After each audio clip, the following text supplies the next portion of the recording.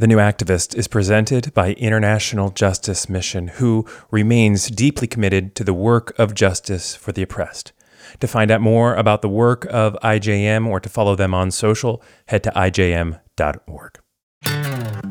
Well, this is The New Activist, a show that features conversations with activists and leaders who are tackling some of the world's biggest humanitarian issues from the front lines of injustice. My name is Eddie Koffoltz, and it is a joy to be with you today as we welcome a very special guest, Dr. Sandra Morgan.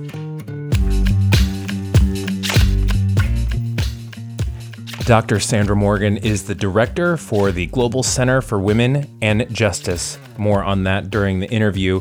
In addition, Dr. Morgan is an educator and a nurse and is recognized globally for her expertise in combating human trafficking and working to end violence against women. I am very excited that she is here. She is really one of the leading thinkers on this topic and brings a lot of wisdom to the table today, of course. Today, we're really going to do kind of a 101 on what human trafficking is, how it can be recognized, and why we as activists, why it's important for us to be aware and to be activated and to actually step in and help. I actually recorded this interview earlier this year, and then the unrest happened in the wake of the murders of George Floyd, Breonna Taylor, and others.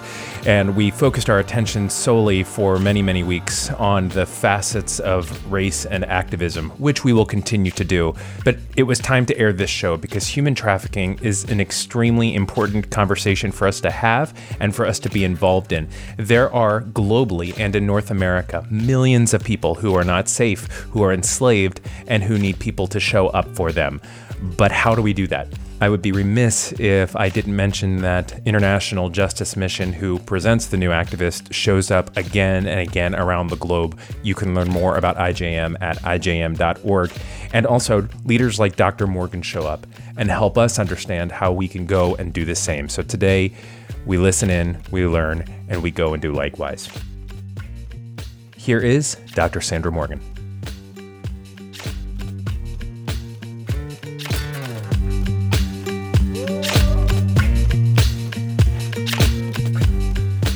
Your career has, it seems to me, kind of a through line of helping people. And I know that that's kind of a basic way to put it, but first as a pediatric nurse, and then as a volunteer with Doctors of the World, and continues.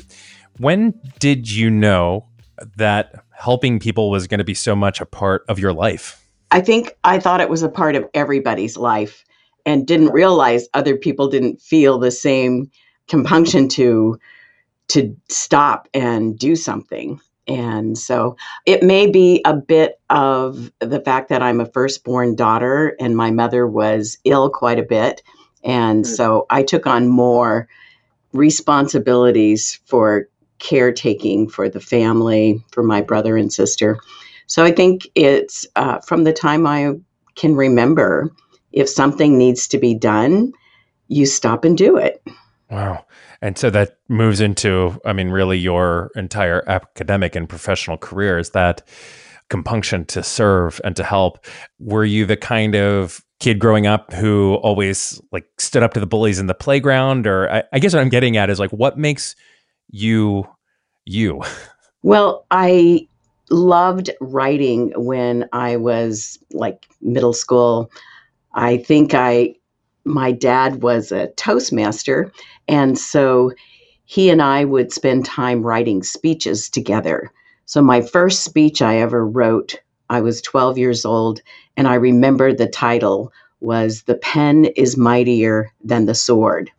So I kind of laid down that kind of principle as a way to approach things from a more analytical and study the issues, which is one of our mantras here.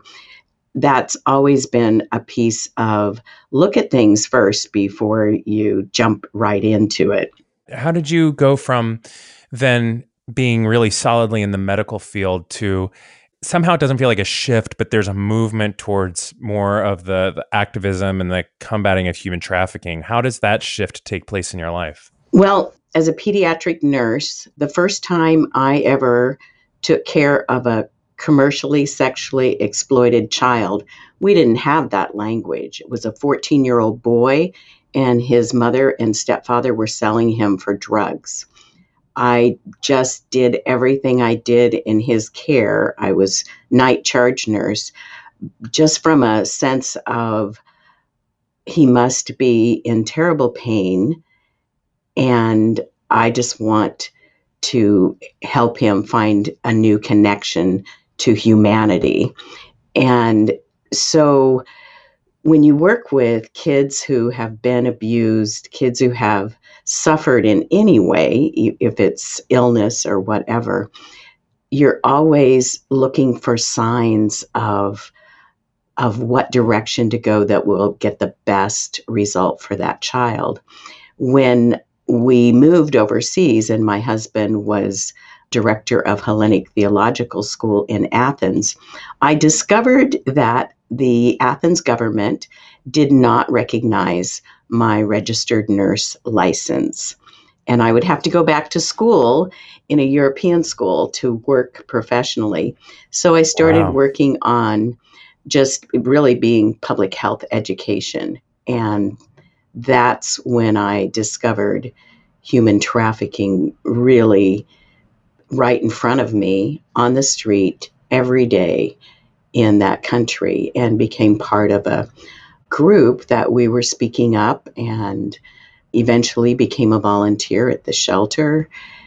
Interestingly enough, though, I learned a lot from the people I worked with about what helps and what doesn't help. And again, my nursing skills were not necessary. They had plenty of people who were licensed and could do that. And I wouldn't be able to, even as a volunteer, do things that require a license because it wasn't recognized. But I was also certified to teach English as a second language. And the director said, please come and do classes, because if the victims, now survivors, are doing something that's contributing to their future, it plants dreams. And if you have a dream for the future, you don't give up right now.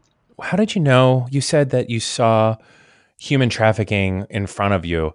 How did you know? What clued you into the fact that there were people being trafficked? First of all, you understand that in Greece, prostitution is legal. And so I didn't even look in the beginning because I walked past brothels that were open in the mornings. They were open all day on my way to my office on a main street. But when I saw really young girls standing in those doorways, I knew something was wrong and I needed to find out what it was. So I want to get into the Global Center for Women and Justice, but I also want folks that are listening to this that may or be new to terms like human trafficking. You said you knew something was wrong. So what is human trafficking? Human trafficking is when someone is pulled into some sort of recruitment program, they're lured, they may even be forcibly brought into a situation, and then they're kept in that role either through force, fraud, or coercion for the purpose of somebody else to make money. Commercial sexual exploitation is a business model. Commerce is a business model. And whether or not it's for commercial sex or for labor, either one, someone is making a profit, even if they're not actually making a profit off that individual in a direct sense. They're making a profit because they're not paying for that labor. I remember one of the first times I understood that labor trafficking was happening right there in Athens was because one of the girls had a family emergency, and she was from Sri Lanka, and her family wanted her to come back, but her employer had her passport and wouldn't allow her. And she was petrified at what was going to happen. And so I began to look at that was right after the Trafficking Victims Protection Act was passed. And we didn't really understand at that point how prolific labor trafficking was, because sex trafficking was much easier to see. One of the first girls that I worked with from the Ukraine had been recruited as a 17-year-old, graduated at the top of her class from high school. Her father had died in one of the Chechnya conflicts, and she had an 8-year-old brother, and her mother depending on her to become the breadwinner. So when she saw an ad for jobs in Greece, she filled out what looked like a legitimate job application. She stood in line. She went through the interviews. She waited anxiously to find out if she was going to get the job. When she did, she went home, told her mom, I'm leaving in 2 weeks. I got the job. I'm going to send half the money to you and half I'm going to save to go to nursing school. So this was her way forward to find a future.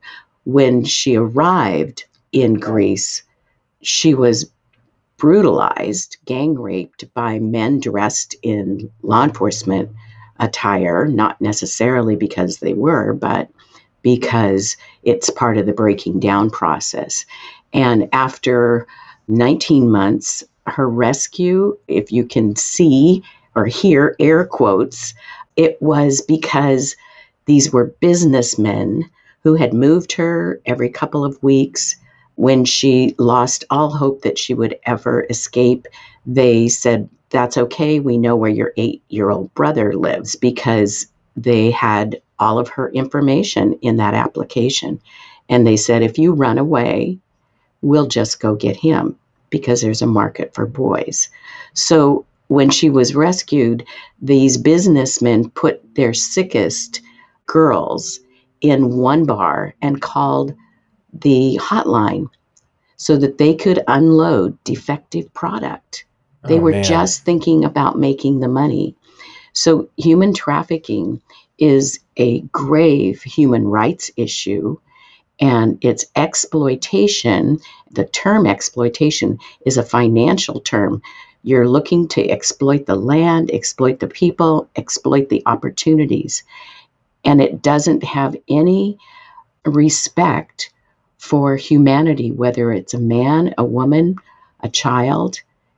And the elements of force, fraud, and coercion are typical and very easy to see once you begin to have a conversation in your community. Do these kinds of stories exist everywhere in the world, or is it just in places that are, second and third world? Well, here in Orange County, where I served for about 3 years as the administrator of a federal task force, our latest statistics since we started serving victims, we have more than 1,200, over 1,000 victims of sex and labor trafficking in one county in California. That's intense. How is that possible?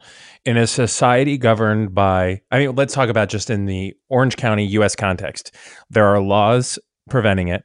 There are, in theory, police and law enforcement who can make arrests. Like, how is it possible that this exists in a modern society? It's greed. People want to make money. I've listened to so many of our DAs, our district attorneys, our AUSAs, and they often report that in their conversations with the trafficker, in the case of sex trafficking, also often identified as a pimp, they often say, it's nothing personal. This is how I make my living. This is how I make money. And when you look at models of how much money they make, Orange County is a destination place as well as a recruiting place, because we have vulnerable people groups who face housing insecurity. The cost of living here is very high. But we also have a lot of visitors who come into town at our convention center, as well as a home-based customer base. And selling sex online. The last time I talked to one of our DAs, he told me 80% of the sex trafficking market is online now, not on the street. So there's lots of ways to investigate, but how do you keep a team investigating almost 24/7? Because the internet has changed the game completely. So to rewind a bit in your story, you are in Athens. You see these people being exploited. How does it turn for you from awareness to action? That took a year for me Yeah. because I couldn't figure out what was happening. It took me a while to find my peeps. I wasn't a professor at that time. I was looking at this through a public health nursing perspective. And so my friends in the Athens International Nurses Association, we got together regularly. We found people to talk to, but eventually connected with a professor at the Athens University. And as we began to understand, then we took action.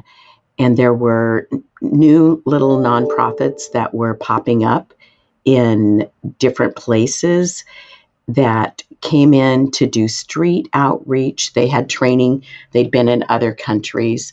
It was kind of amusing because I had a friend working on human trafficking in India come and Yeah. speak, but that was like in the 1998. And she talked about it happening in India. So we thought it happened over there. But because she gave us some structure for the process, that's when we were really able to start seeing it. And once we understood it, we could develop strategies. First of all, to find victims. And victims in Athens were often there because the border opened between Bulgaria and Albania and Greece, so they could come in very easily. We also have many, many ports, and so victims from Northern Africa came in, lots and lots of labor trafficking victims from Eritrea, Ethiopia, Sudan, Nigeria, as well as sex trafficking. So we started with developing training for our law enforcement. I actually was able to bring someone from our State Department in the early days, Laura Letter, to do training at our Athens Bar Association. Because if you don't train the people who are going to prosecute, you end up in we rescued, but then we didn't get any justice for that. How is that possible? Because it sounds to me, when I hear the stories that you're telling, like, how could you not prosecute that just definitively and easily? What kind of training does a person need to be able to? They have to parse out those elements of Yeah. force, fraud, and coercion. And in a country where prostitution is legal, it's very difficult to prove. So eventually, the majority of the efforts turn towards protection, the three P's: prevention, protection, prosecution. And the protection side of providing survivor care that's trauma informed. But again, resources are limited. The Doctors of the World shelter was not a sustainable protection, and they eventually closed its doors. So mostly nonprofits. The government opened a shelter in northern Greece, ran out of funds. So eventually nonprofits come in and they take up that space of providing survivor care that's really mostly based on a donor platform. Their donors help keep serving because of the outrage for the loss of human dignity and the exploitation. When the Trafficking in Persons report added partnership to the three P's, so then there was a fourth P, there became just a global network of partners that were largely focused on protection, some lightly prevention, although I have really strong feelings about what real prevention looks like. And then being the main partners for providing care for an individual. Can you tell me what that prevention looks like? like what real prevention looks like? Well, remember, I'm a nurse, and so I'm Yes. talking about primary, secondary, tertiary. So it's a three level process. And I actually did a podcast this last year because I want people to understand that holding an awareness rally is not very preventative. It helps people see it and identify it. But if you're working on reducing the prevalence of young people like that 14-year-old boy that I mentioned in the beginning, then you're going to have to go back upstream and find out what made him so vulnerable. Well, there's two things. First of all, he had a family member with a substance abuse disorder. And secondly, there was a demand for selling boys. And this wasn't even in Orange County. This was up in Central California, rural area. So you have to look at what does demand prevention look like? And then how do we identify at-risk kids? Because they're in our schools. And we already know that you can't go into a school and tell kids, don't do this, don't do this, don't do this. Or these are the 7 red flags of a trafficker, because they think they're invincible. Adolescence invincibility is a thing. So how do you build safe communities? And we use a model here called Live 2 Free, the number 2. And our college students go into the high schools and they do peer-to-peer youth-empowered prevention. And the kids leave those programs knowing what to do if one of their friends gets lured or pulled into something like this. And I love that when I'm talking to a young man or a young woman about what human trafficking looks like, they do not think it will happen to them because they're invincible and they're smarter. And if you tell them something as a parent, they're going to roll their eyes and say, I'm going to go anyway. You don't trust me, all those kinds of things. But when you talk about their friends, their cousins, they don't think their friends are nearly as smart as they are. And so they want that information because they're a very tight-knit community. We understand how peer pressure works. And then they do role playing, asking, so what happens if your best friend is going to go meet somebody she met online at the mall? What are you going to do? Well, they don't do the same things we do as adults. They don't say, tell her not to go. They say, I'm going to go with her. I'm going to protect her. I'm going to call a couple other people. They have all different ways. And that kind of youth-empowered, peer-to-peer led prevention is one of the ways that I think we can do a much better job. But it's not a one-off, so that makes it expensive. It's time consuming, and time is a commodity. We have to manage that. So scaling it up is definitely a challenge. Wow. Can you tell us a bit about what the Global Center for Women and Justice is and does?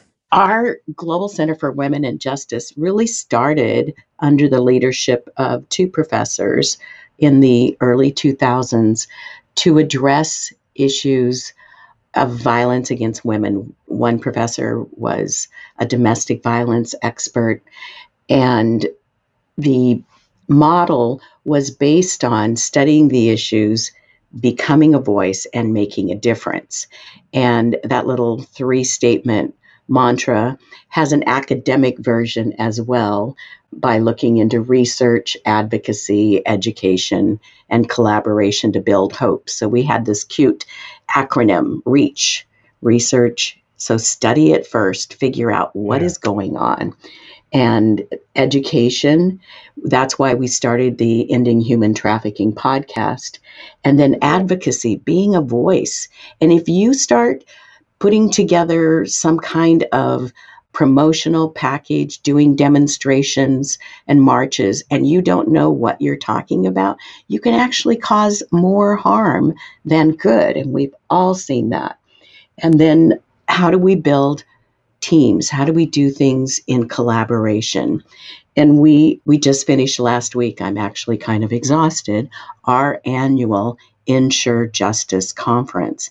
And we had participants from every sector in our community. We partnered with our Department of Education that impacts 500,000 children in our county. We partnered with our child welfare. We partnered with our juvenile justices. We partnered with our State Department in DC. We partnered with the faith-based community here and with service providers so that we're all studying the issues together. We learn to use the same language, which helps because collaboration is messy. It's much easier. You can go a lot faster if you go by yourself, but you can't go as far.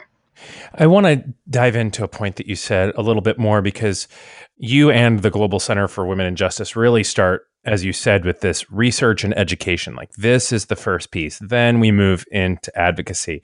Yet I think that when we first hear about the horrific nature of human trafficking, we just want to be Navy SEALs and kick down doors and save kids and may have demonstrations. I'm curious, like if you could dig in a little bit more to like, what specifically about the education first approach helps make ultimately the work of helping people more effective? That is probably going to take a really long time, but I'm glad Sorry. And you have a whole series of podcasts. Yeah. Sorry. So for me, okay, so when I started, I decided I wanted to reinvent myself as a professor and replicate this kind of effort in our students. I wanted to do my PhD on trafficking, and my professor said, this is a long time ago, but said, well, I don't know where that's going. Can you do something else on violence against women? And so I had been to northern Iraq and been to several different universities. And one of the universities reached out and asked if I would be lead on a grant application for the UK British Council to build capacity for women in post-conflict Iraq.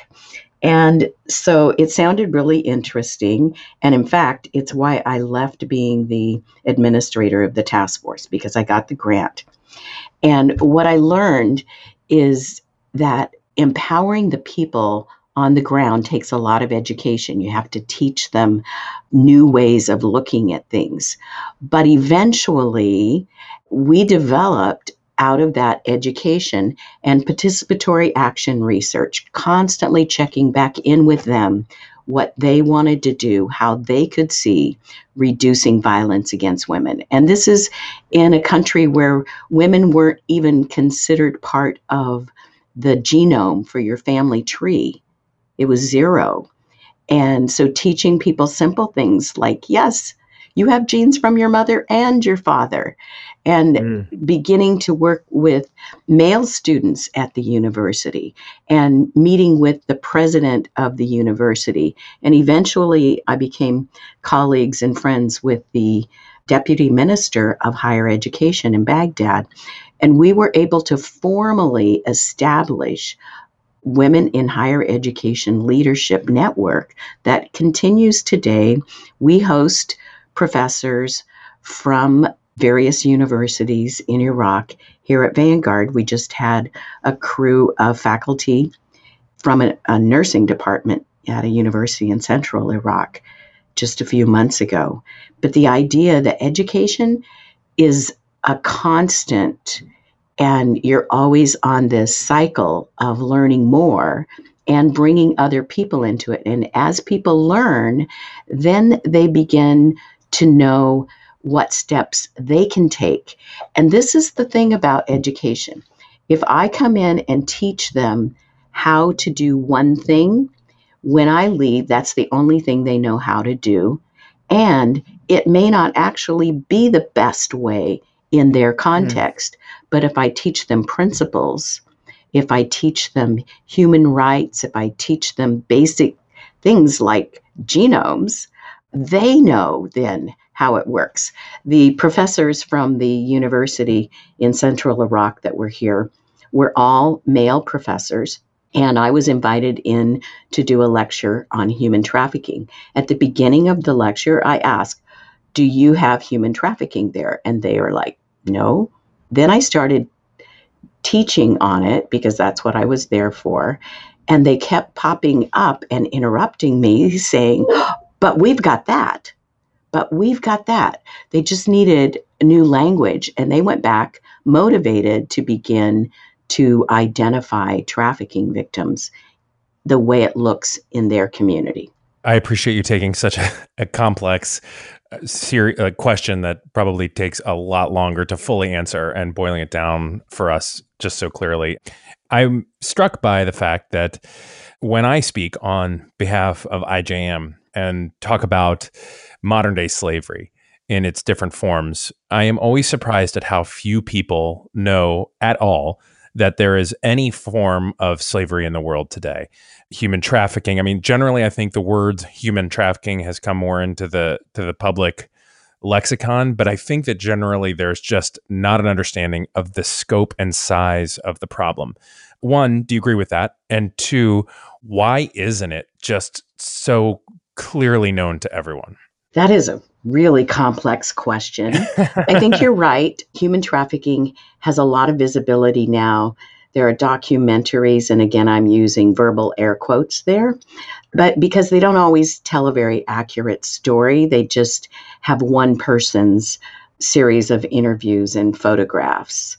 Statistics are problematic because we don't have consistent methodologies.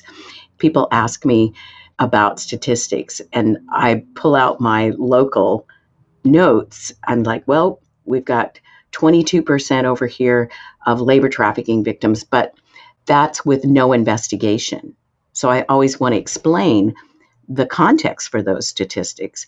So the fact that we have more sex trafficking victims here than labor trafficking does not mean that there is more sex trafficking. It means Right. that prostitution is illegal, so it makes it easier to find.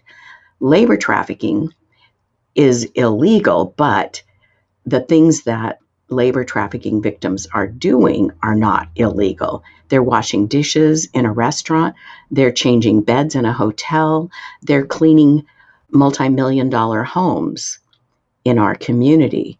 So how do we find them? So I think the idea of people not being able to see human trafficking is because it's much more complicated than the transatlantic slave trade.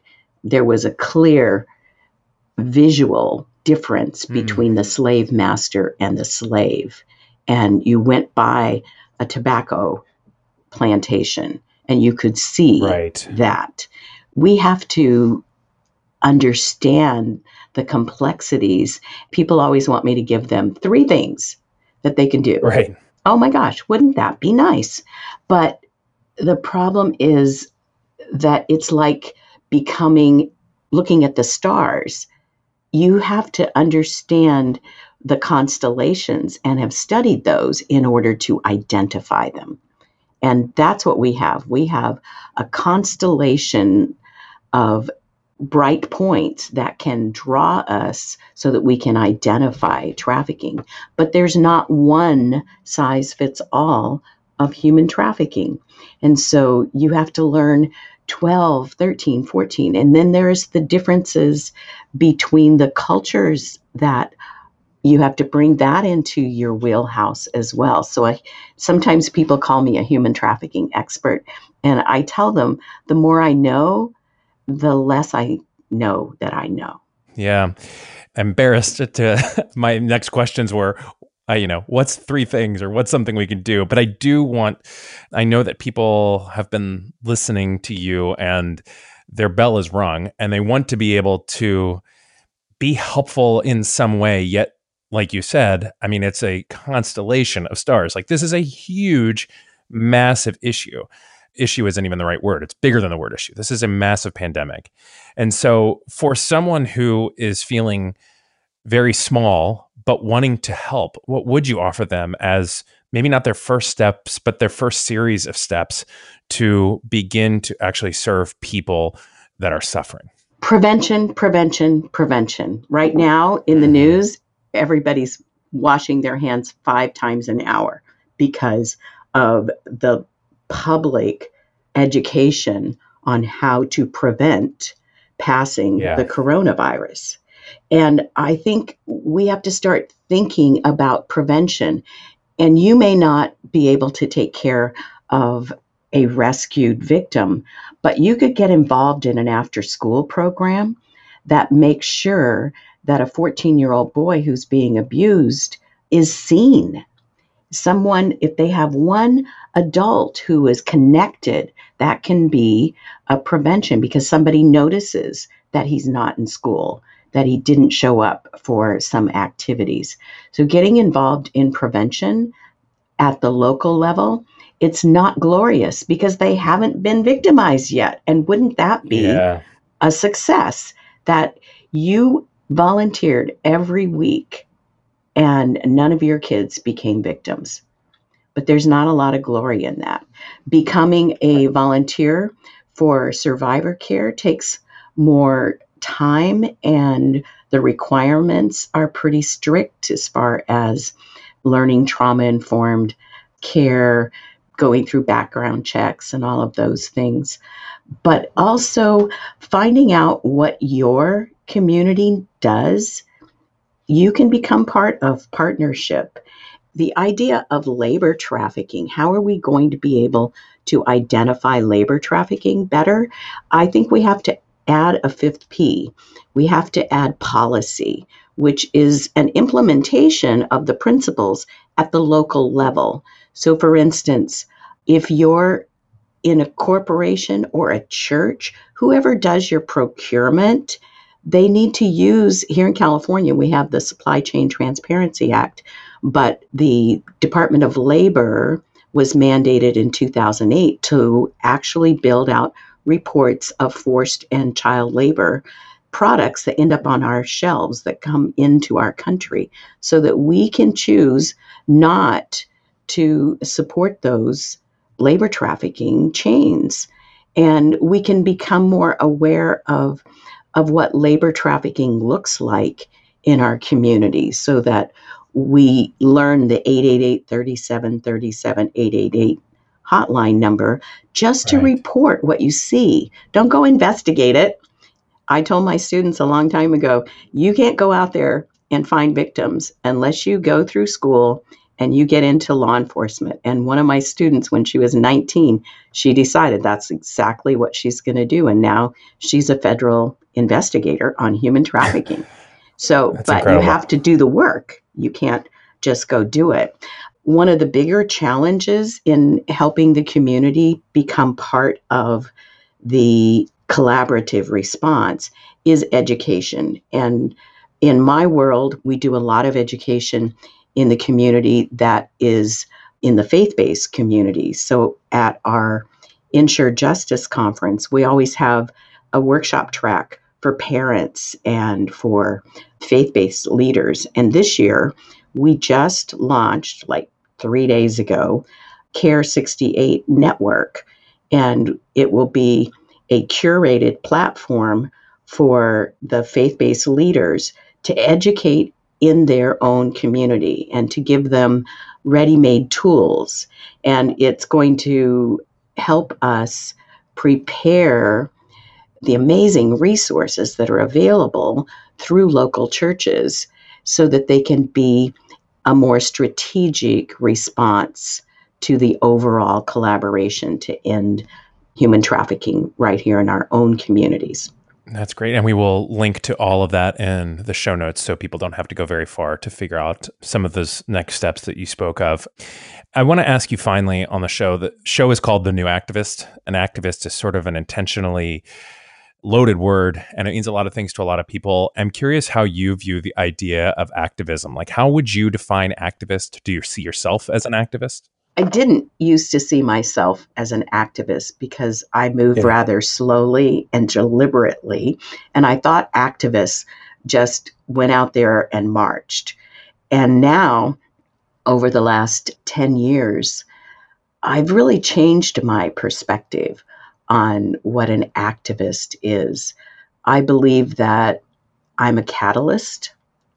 I bring, over 400 people into the room last week. I introduced Wow. them to new ideas. I introduced them to a deeper understanding of what it looks like to be a judge working with a 14-year-old survivor of commercial sexual exploitation of children. And one of the judges, we did a decade of judges, and I'll send you a link to the video of that if you want. One of the judges, the Honorable Douglas Hachimonji, he did a podcast, and he said one of the things he wanted people to understand is that these are children. He doesn't like the term minor because that's related to a number. Oh, anybody under 18. These are children.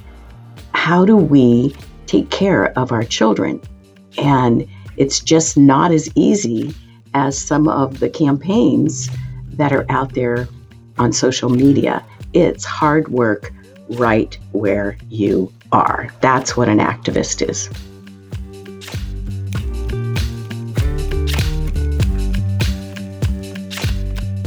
It is hard work right where you are. Good and appropriate final words from Dr. Morgan. Thank you so much to Dr. Morgan for her work with the Global Center for Women and Justice. For more on that, you can go to gcwj.org. Of course, links and everything are in the show notes. Speaking of which, links to all of our social media are in the show notes. We are on Facebook, Twitter, Instagram, all of that have the same handle, New Activist Is. A huge thanks, as always, to Propaganda, who scored today's episode. His podcasting, music, merch, coffee, everything can be found at prophiphop.com. Today's show was produced by Christina Gore, hosted and directed by me, with additional editing by Chad Michael Snavely. And with that, we go back into the world. On behalf of Dr. Sandra Morgan, as well as my colleagues at International Justice Mission, I am Eddie Kaufholz. Take care, friends.